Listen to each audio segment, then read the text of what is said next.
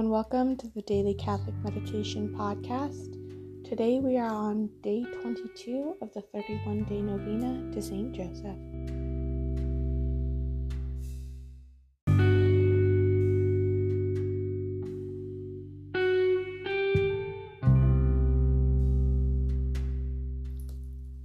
In the name of the Father, and of the Son, and of the Holy Ghost. Amen. For the intention of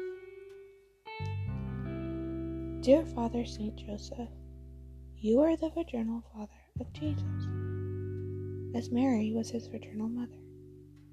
I call her my mother, and so it is fitting to call you my father. Saint Teresa of Avila said, the Lord wants us to understand that just as he was subject to Saint Joseph on earth, for since bearing the title of father, being the Lord's tutor, Joseph could give the child commands. So in heaven, God does whatever Joseph commands. To the other saints, God gives the grace to help us in certain particular needs. But to Saint Joseph, he gives power to help us in all our needs. Dear Father Saint Joseph, your life teaches us that true greatness consists in serving God and our neighbor, and that the really thrilling exploits are the conscientious and loving accomplishments of one's duties, no matter how humble. Saint Joseph constantly said, my God, I love you.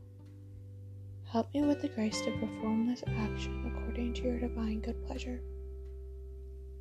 Dear Father Saint Joseph, assist me, like you, to repeat this prayer throughout the day, so that, like you, I may spend my day in perpetual prayer. Dear Father Saint Joseph, you continuously exercise your intermediary function before God on behalf of the dying. You manifest a deep concern for the welfare of all souls redeemed by the precious blood of the Savior. You obtain graces for all, but you manifest a special solicitude for those who honor you. Dear Father Saint Joseph, pray and intercede for me that God may swiftly grant my request. Amen. In the name of the Father, and of the Son, and of the Holy Ghost. Amen.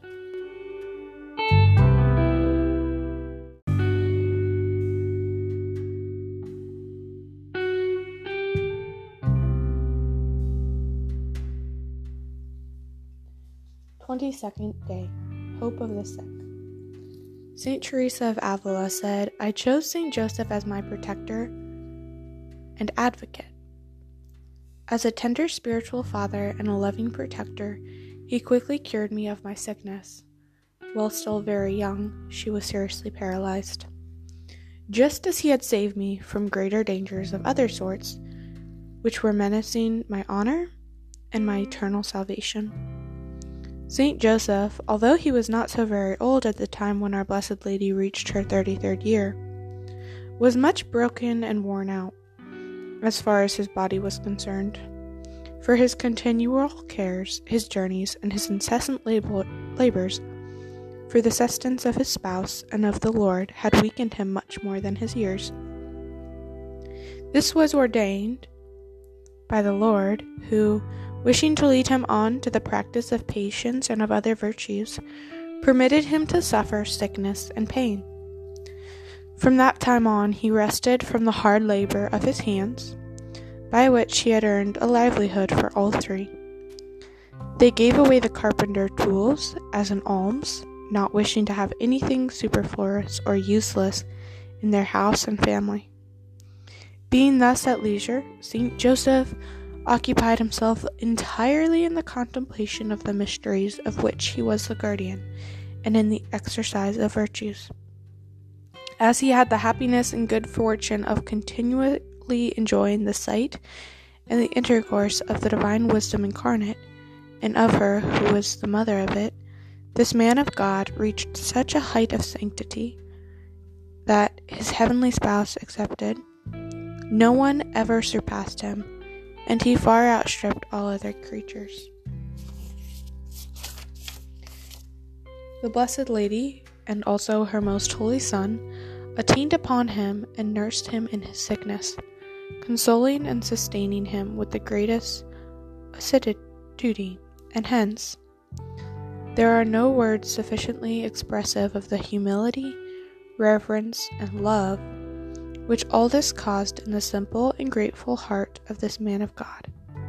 He thus became the admiration and joy of the angels, and the pleasure and delight of the Most High. Dear Father Saint Joseph, never cease recommending me and the intention of this novena to your divine Son and your most holy spouse, who are ever ready to grant your requests. In the name of the Father, and of the Son, and of the Holy Ghost. Amen.